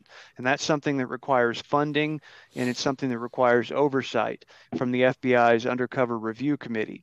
Danny Coulson is on that committee, and he would have known about it if there were some type of operation, or if there were some type of undercover deal going on. Wasn't the Turner Diaries like one of the key major things covered by the news and Absolutely. by the FBI, saying like it was? And, so like, how does this not like stink of, you know, PatCon activities? Well, it certainly does, and that's what causes people, I think, to suspect that it was a PatCon operation, because it fits so nicely. You know, it's just something that we need more evidence on. I believe we need more information. But is that something they're going for? Like with this Patriot, like, is that ideal scenario as they make them go do this crazy shit? Exactly. Like if you look at the Whitmer kidnapping plot, and in that plot, they also wanted to plan to assassinate a governor of another state. And so here you have FBI undercover operators and informants who are inciting a plot to kidnap and kill a governor and assassinate another governor. That's ridiculous. That's just beyond 12 outrageous. 12 or 14. Wasn't it 12 or 14? Yeah, it was something like 12 to 14 other states were involved. I know that much. No. It was 12, like 14 people involved in the operation, but only 2 were not federal agents. That could be. Yeah, there's actually a guy who I've been meaning to message him who was involved. He was one of the guys who I think he was exonerated in the Whitmer thing, and he's been doing going on podcasts. I'm actually going to try and have him on. I can't remember what his name is though. Yeah, probably Brandon Caserta. And yeah, that's who it is. Yeah. Yeah, and then Christina Urso, who's doing a documentary, Kidnap and Kill. She's done a lot of great investigation on this. And you're right. I think that she did uncover something like a dozen, federal informants. If you look at the plot, most of the people who are planning the operation were these FBI undercovers. The vast majority of them were. So you have a situation whereby they're creating and fomenting the terror plot. Yeah, because again, this isn't like this. I know we're meant to think that, white nationalism is like the most dangerous thing, blah, blah, blah. But show me what they've really done, right? Well, exactly. You're like, well, you talk about, obviously, I guess it would be this. The Oklahoma City bombing, as far as in my lifetime, it's kind of like the main one.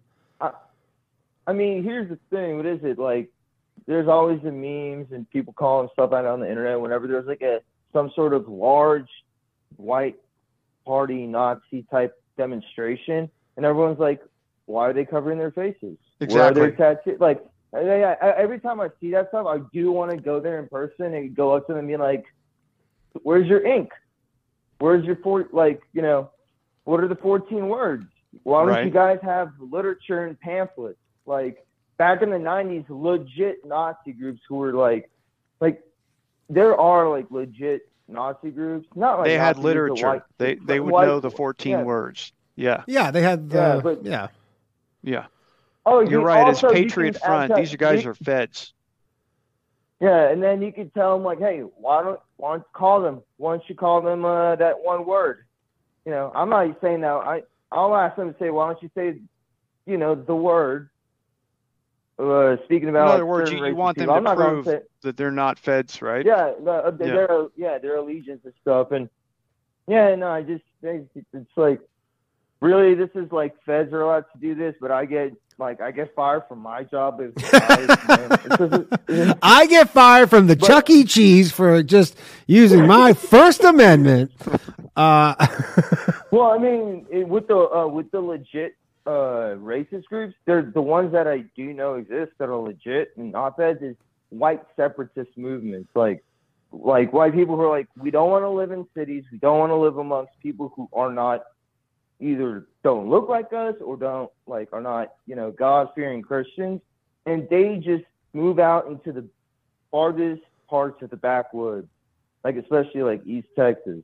And they just make it known, like, hey, we don't come around here. Like, turn back, like you're lost, boy. You better turn around. Like, don't get caught when the sun goes down type of ordeal. Yeah, I mean, again, it all comes down to it seems possible that Timothy McVeigh was maybe had some ideas about this stuff and then was steered into it. And then there's still all these weird things, like the ATF thing. I had not heard that. The fact that they're all just, and then there's no investigation into why weren't they all, like, who gave them that order? That's right. How often does something like that happen where you tell every single one of them at their office to just stay home? Likely never. Right? And why is there no investigation into that? Right. And why do they then come out even and lie and make up a story and say that we were there in the office? In fact, 2 of our agents are heroes, and they were in an elevator that plunged 4 stories, and they broke out of the elevator and karate chopped their way through rubble while saving innocent victims. And that was investigated, and that was proven to be made up. It was proven wholly fabricated. Yeah, just like Flight 93. Let's roll. That was all exactly. They tried to create something just like that. Yeah, and then you're not like an explosive damage expert, are you? Because no, I'm not. No. But when I see the photos, I'm like, dude, a Ryder truck filled, because I know when they first reported the truck being filled with, it was filled with barrels of the ammonia phosphate and everything else that was used for the explosive. And then people started to deduce the math and analysis on that, and they're like, yeah, that wouldn't be enough. And then the FBI updated again, saying they went from like 2,000 to 4,000 to 5,000 to finally 7,000 pounds when McVeigh's book came out. That bomb kept inflating in size every 2 weeks.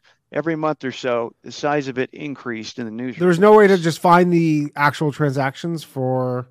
Yes, they could do that. The interesting part there is they found a receipt that showed 2,000 pounds of ammonium nitrate fertilizer was purchased, but that was one purchase of several, right? He made several purchases, so he wouldn't be buying a whole bunch at once. What happened is the FBI got their hands on this receipt that said 2,000 pounds was purchased, and then the FBI's so-called explosive expert comes out and says, oh, this was a 2,000-pound bomb. And he's asked, how does he know that? Well, that's what the receipt said.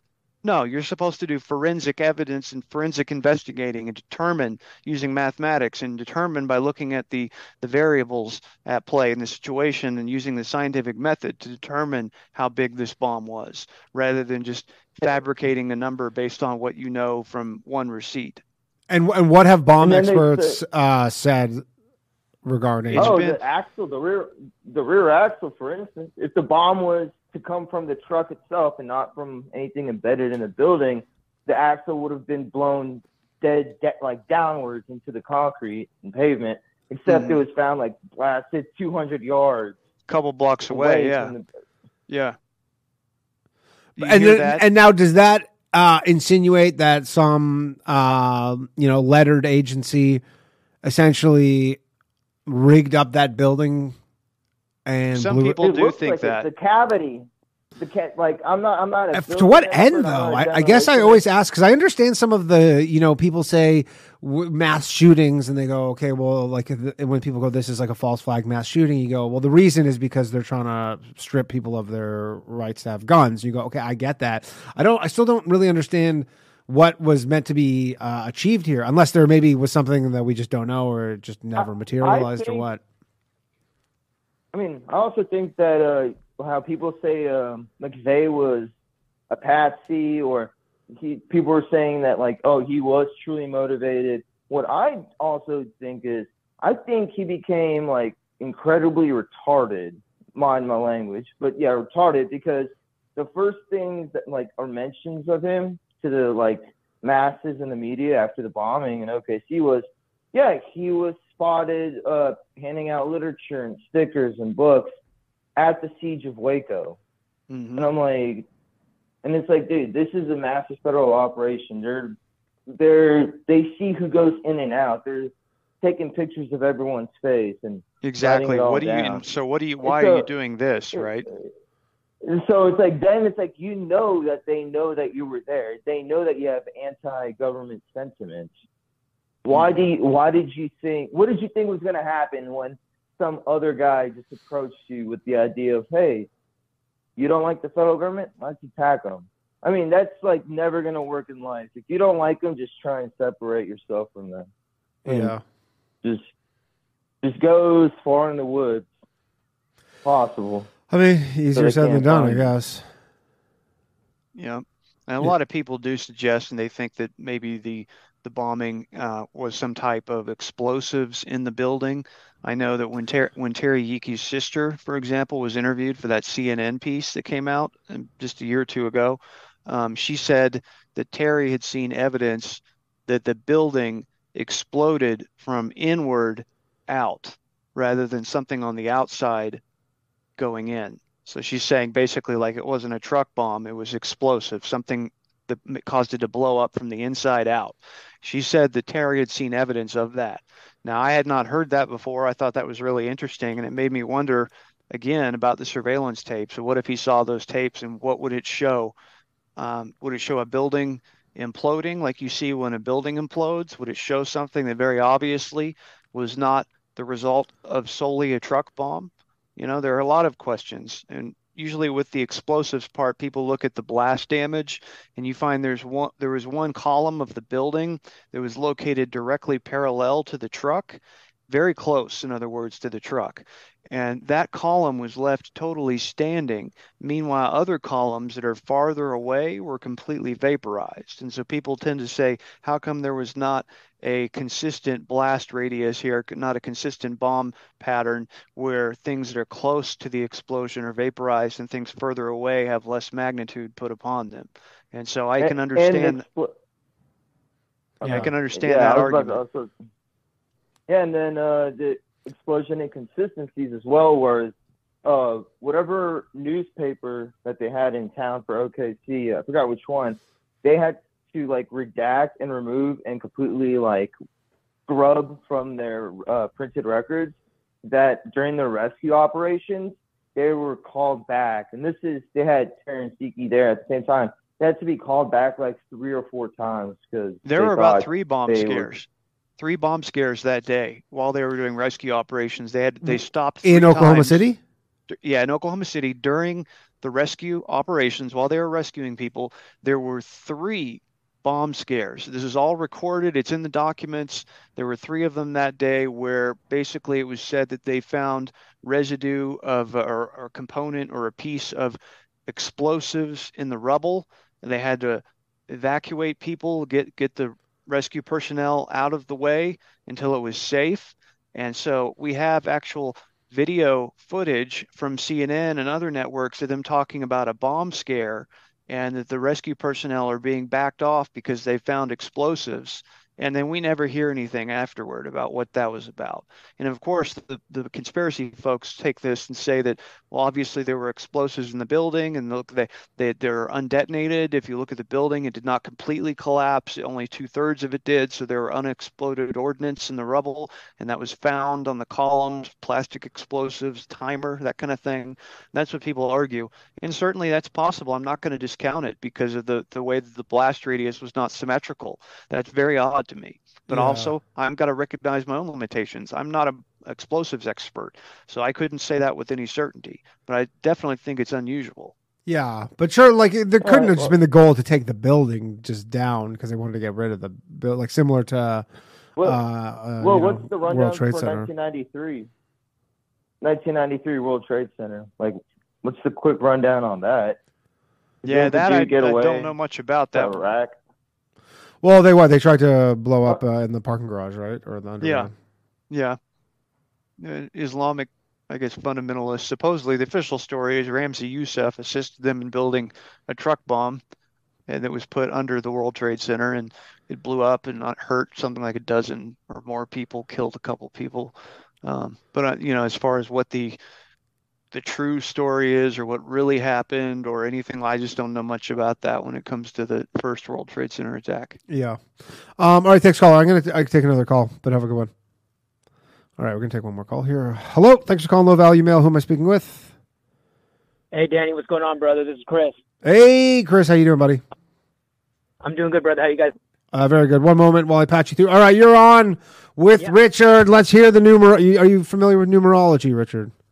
A little bit, yeah. Okay, Chris is a big numerology guy. All right. Hey, what's going on, Richard? Hey there.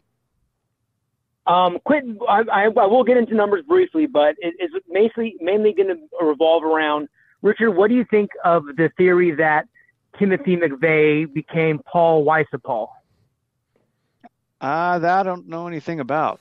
There's a theory that Timothy, he just like kind of started a new life as a new person? Okay, well, then if you need to look into this because this is the craziest thing. If you type in Paul Weissapal, Wyssopal, it is Timothy McVeigh. Interesting. I mean, they're the same height, the same Were they saying everything. like and his this guy death was faked or They something? look very similar. I'm looking at them, Wyssopal. Okay, look at it, and let me blow your mind real quick because this is how I'm pretty sure they look Timothy McVeigh. really similar. All right. They do look really similar. Not identical, but pretty this similar. guy does look a lot like him. Yeah, okay, go ahead. And he is in charge. He works for the FBI. Now get this. You can't find anything on this guy. He allegedly joined the FBI in 1997. And when you type in Paul Weissapal and you start looking up stuff, the one thing that pops up is he was involved with a child sex trafficking ring. And he says, we recovered 168 juveniles. Interesting. Okay. And there was 168 people killed in the Oklahoma City bombing. That's right. Now, what are the odds that they're just going to throw out this number? Now, I love this shit, but I'm like, how fucking insane would it be for them to like fake Timothy McVeigh's death row execution and then not only hide him, they're like, this guy's a we fucking. We are talking about the FBI. They're gonna give us clues too, right? But they're not even like we're just gonna like stash this dude in Central America or something to never be seen again. This guy is the special agent in charge of the Tampa division. And he was in charge of the Pulse nightclub shooting. Okay, interesting. So I hadn't heard about. Okay, well then this is where I'll break down real quick just the numerology. So what it is I look at people's names, dates, and I try to find the patterns. Well, so A equals 1, B equals 2, you kind of get the idea. When you type in Paul Weissapal, you get 116. Timothy McVeigh was executed on 11/6. Okay. So this guy's name is literally the day that the Timothy McVeigh character died. And also, I talk about how the Jesuits are behind everything. I called in last week and I said, hey, it's 177 days from Kennedy's birthday to his assassination, Jesuit Order 177. Well, when you type in Timothy McVeigh in the Purist, 177. So they give us clues. This guy looks just like him. He's definitely 6'3". It's just do a little more research on this guy. I'm telling you, you'll see it and you'll be like, man. Different nose, but obviously they would go give him a nose job or some sort of cosmetic surgery. But even their nose is very similar. Yeah, I mean, this guy's tall. Timothy McVeigh was 6'3". That you definitely can't cosmetically change away. I mean, he looks like him. There's lots of people who look like people. That would be just the absolute most insane thing of all time. Right. It's crazy, but like I said, what are the odds of 168 juveniles be recovered? And he's talking about it. And his number associated with Timothy McVeigh is he killed 168 people. Certainly interesting.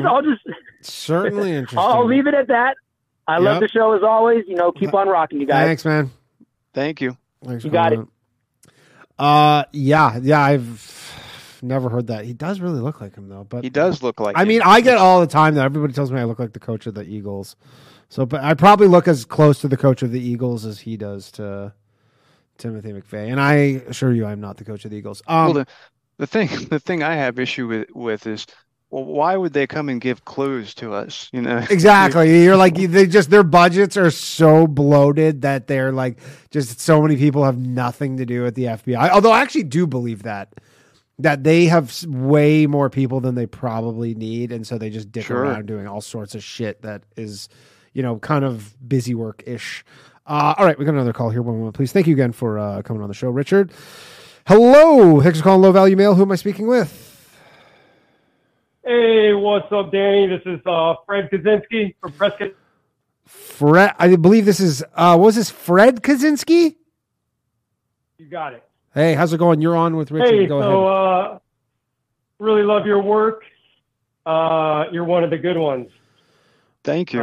One of the good comedians. Oh, I'm talking about Danny. I'm sorry. Okay. I'm not sorry.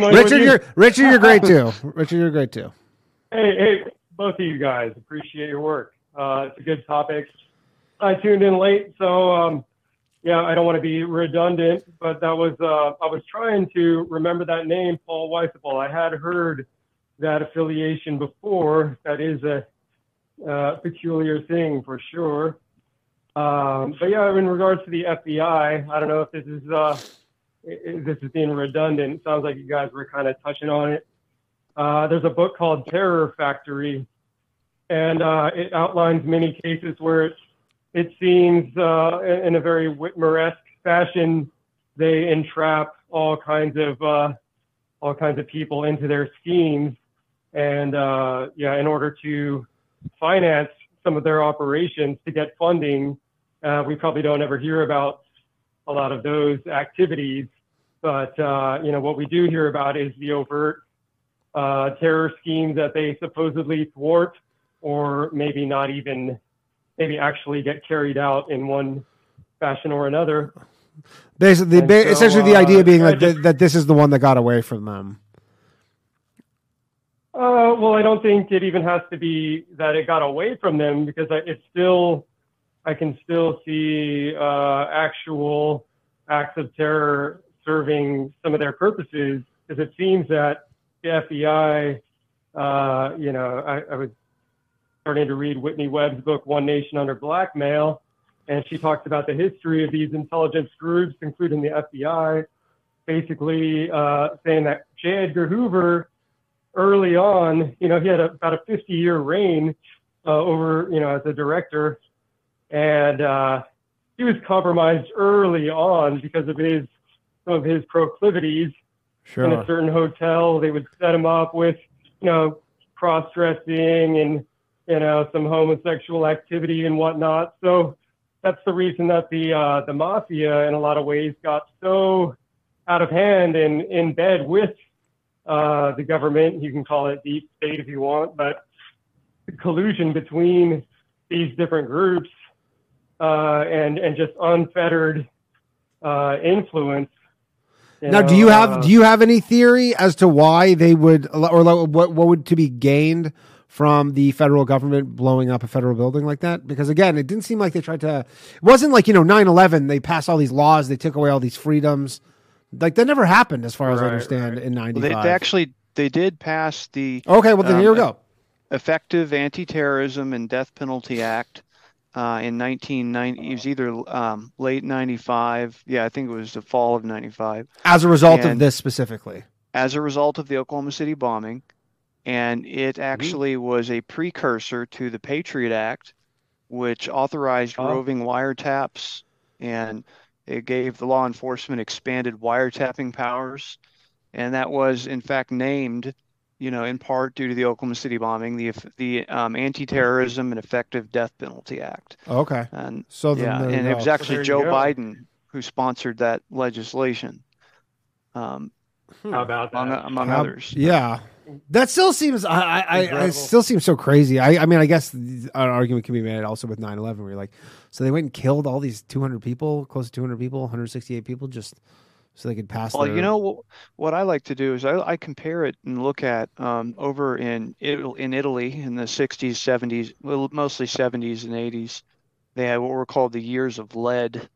They called it that because of all of the terrorist bombings and shootouts and things that happened. And they had a whole bunch of acts of terrorism, bombing train stations and supermarket murder. A bunch of people were murdered and butchered in the supermarket, subway, all these public acts of terrorism.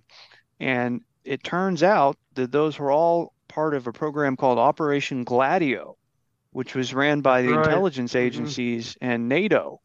And they were trying to sow terror in the populace because it benefited the governing bodies because it caused people to want a security state. And so it greatly benefited the ruling bodies to inflict trauma on the population. So it's certainly possible. It then seems like maybe I'm just like naive. Like a very typical your standard Hegelian dialectic type strategy there. And I did go through Paul Williams' book of Operation Gladio.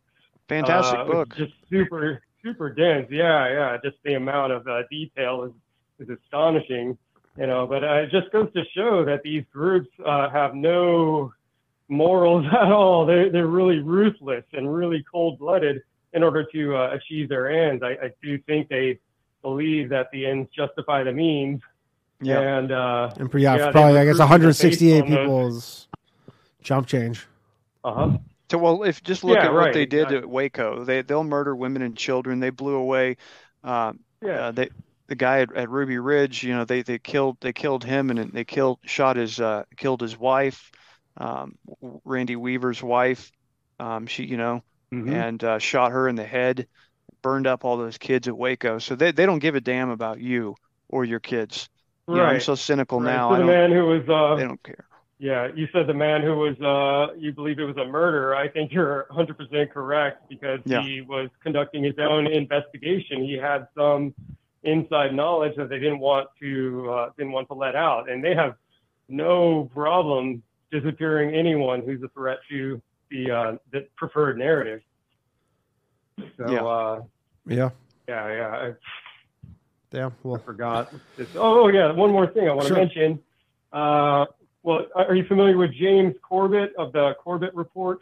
Yes. Yeah, I mentioned at the beginning that's he's been on the show before, but that's where I first heard about this OKC stuff. Was from a TikTok of his or something that I found on Twitter of all places, I guess. But he did a good job, I think, with his coverage. Yeah. Yes, exactly. I haven't seen it in a long time. I should probably refresh, but I think it was called The Secret Life of Timothy McVeigh, one of the videos he put out. And I think in regards to that World Trade Center one in '93 you mentioned, I think he also put out a video where he provided a recording that was between an FBI agent and some Arab guy. I can't remember his name, but I think that was Ahmad Salam. Okay, that sounds familiar. Yeah, and he it had just recordings, goes to show, recordings of him and his FBI handlers, and the FBI is asking exactly he is asking the FBI if he can replace the explosives with inert powder. He wants to do that, and the FBI is telling him, no, don't do that. They want him to stay on with the bombing operation and to push it along. And basically, they failed in handling him with any sort of finesse, and he ended up leaving no longer participating with the FBI, and he ended up leaving the plot altogether. And that created the vacuum where Ramzi Youssef came and got involved, and then it became much more deadly. But the FBI had an opportunity there to stop the 93 World Trade Center bombing. And from the recordings that Ahmad Salam made, you can tell that they're more interested in continuing their investigation than stopping any kind of bombing. Right. Crazy stuff. Anything else, caller? Anything else you want to add? Oh, that's about it. Just shout out to you guys. Great work. Keep it up. Thank you. Thank you for calling. Thank you. All right, we're going to wrap this bad boy up shortly. Thank you again for coming on. So, is there anything else? Because there was something that I came across that some people regarding the explosion, something along the lines of a nitrous gas cloud that some people talk about as I don't know if you know anything about this. It's just I was doing some just preparation for this, and some people say essentially like I believe like however the explosion was, there was some sort of nitrous gas cloud which above it, which I believe was the reason why it could not have been ammonium nitrate. Okay. I think that's what it was. I hadn't heard about that. No, okay. Yeah, I hadn't heard about that. What I often hear is because it was an ammonium nitrate bomb. People will talk about how after you set off an info bomb, the ammonia part of ammonium nitrate will have an incredibly pungent smell that cause you to choke and gag and stuff. And people were saying how, well, none of the rescue personnel had any symptoms like that, and their whole argument is trying to say that it wasn't even an info bomb because it didn't have this pungent, air chemical in the air. And has that been debunked in any capacity? Like, has that? Not that I'm aware of, but I haven't spent a lot of time focusing on it because I look at it as like, well, I'm not an expert in explosives, and I'm hearing one group saying that, but I'm not hearing really anyone else. But on that subject, I do like to look to see what explosive experts do have to say about it. Because that's who you want to look to is the expert. Gotcha. And I guess seeing as like, CNN has probably they've covered the Terrence Hickey thing at this point. Do you see this going anywhere other than kind of where we're at? Like, are we kind of just reached the end of this? Are there any freedom of information requests that might yield anything going forward? Like you were saying that attorney in Utah has a bunch of them out. Right. That's certainly a possibility. I mean, if the FBI is forced through the courts to release some of the additional documents, who knows what information might be in there. Certainly, if they have held on to and not destroyed any surveillance videos, that information could be very important to us. It's always possible that there may be additional information that will come up. And so all hope is not lost. But at this point, I think we need to look at things like CNN covering the Hickey story as a net positive. Yeah, that just seems like the whole thing might be a little long in the tooth, I suppose, if once they're getting to it, you know what I mean? Right. But it's almost like now it's okay for them to question it or talk about it. Let me just history. Let me take this one last call here. One moment. Hello. Thank you for continuing trying to get through. You are on Low Value Mail. Who am I speaking with? Oh, hey, this is Meg from Idaho. Meg from Idaho. Thank you for keep trying to get through. You're the last call of the night, Meg from Idaho. You're on with Richard. Go ahead, please. I just want to remind you, you guys keep asking why would they do this? Yes. Remember that the Clintons had an election coming up in 1996. Okay, so you're contending that it was your contention is a federal election that they would somehow that would kind of get I guess Democratic support. They had to get more people in, and honestly, the people that they had control of were still the leftover retarded fucking white supremacists. Yeah. Hey, hold on a second. Can you? I don't know if you're on like a speakerphone or something. You're kind of muffled. It's hard to hear from you. Yeah. Okay. Yeah, Right. much better. Okay. Much better. All right.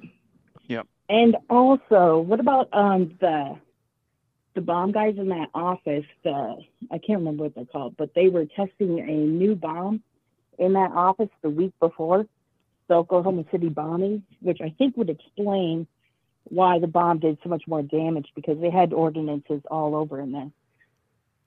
All over the build, like in the building?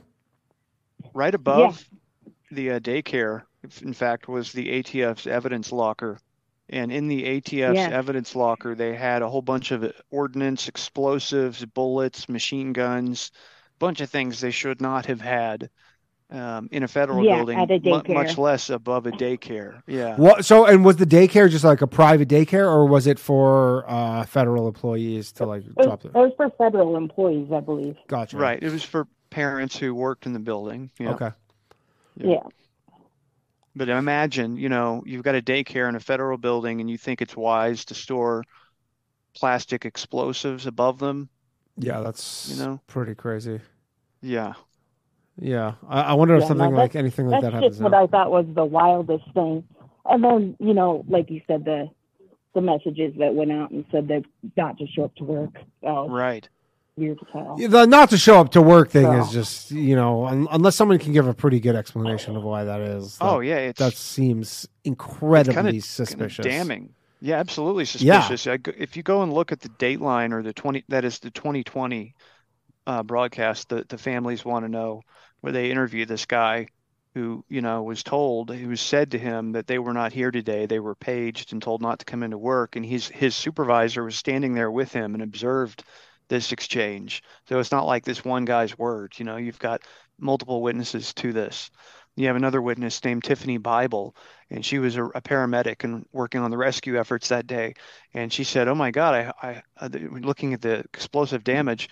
She said, "My God, are your coworkers okay?" And the guy said, "Oh, that they weren't there today." Crazy. It's just crazy that they never insisted to find out the why on that. I mean, I guess maybe that's the whole point, though, is to go why they have zero incentive because they actually don't want to.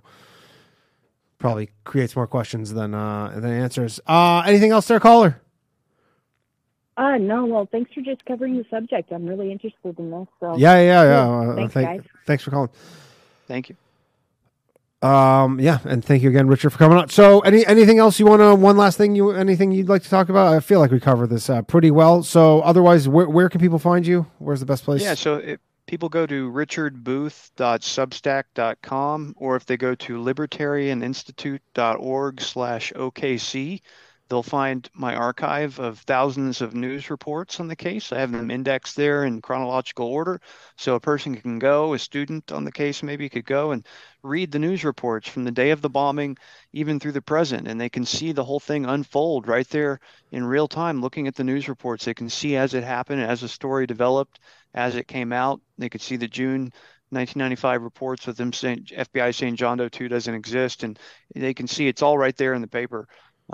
The fact there were multiple people, that there were surveillance cameras, that the ATF wasn't there, all that stuff was covered in the news report. So people can go and check that out and see it for themselves. Okay. And also on Twitter, same OKC Facts? Yep, on Twitter, OKC_facts. _facts. And I'll put that all below. All right, everybody, that has been the show. Thank you for joining me. As mentioned, no show next week. Thank you again to Richard Booth for coming on. This is great, and you really know your stuff on this topic. I will not be here on the bathhouse for the next 2 weeks, but it will be going on in my stead. Hope to see some of you in Europe. Have a good night, everybody. Goodbye. Empathic abilities, yeah, my face be also stolen. Bleep, blow up, nigga, that just means I'm working. They see me as a leader, so that's why I'm Captain Kirkin. These tracks from the stars, that much is for certain. You can feel this hit if you up or if you hurting. I'm raising my stock, not talking my feet in some Birkin. Number Johnny 5, got a fucking short circuit. Bring the track to life when I spit phenomenal. When I hit, she feel that shit in her abdominals. These rappers make me laugh like comic view, they comic through. You know I got a ball out, I hit the track running just like Sonic do. They don't want to turn on my light switch. Yeah, they was trying to get me on my hype shit. Yeah, they don't want to turn on my light switch. Yeah, and they tried to down me on some KO type shit. Yeah. They don't wanna turn on my light switch. Yeah. Now we pulling up fresh on some flight shit. They don't wanna turn on my light switch. Yeah. They don't wanna turn on my light switch. They don't wanna turn on my light switch. Yeah. They was trying to get me on my hype shit. Yeah. They don't wanna turn on my light switch. Yeah. Then they tried to down me up with KO type shit. Yeah. They don't wanna turn on my light switch. Yeah.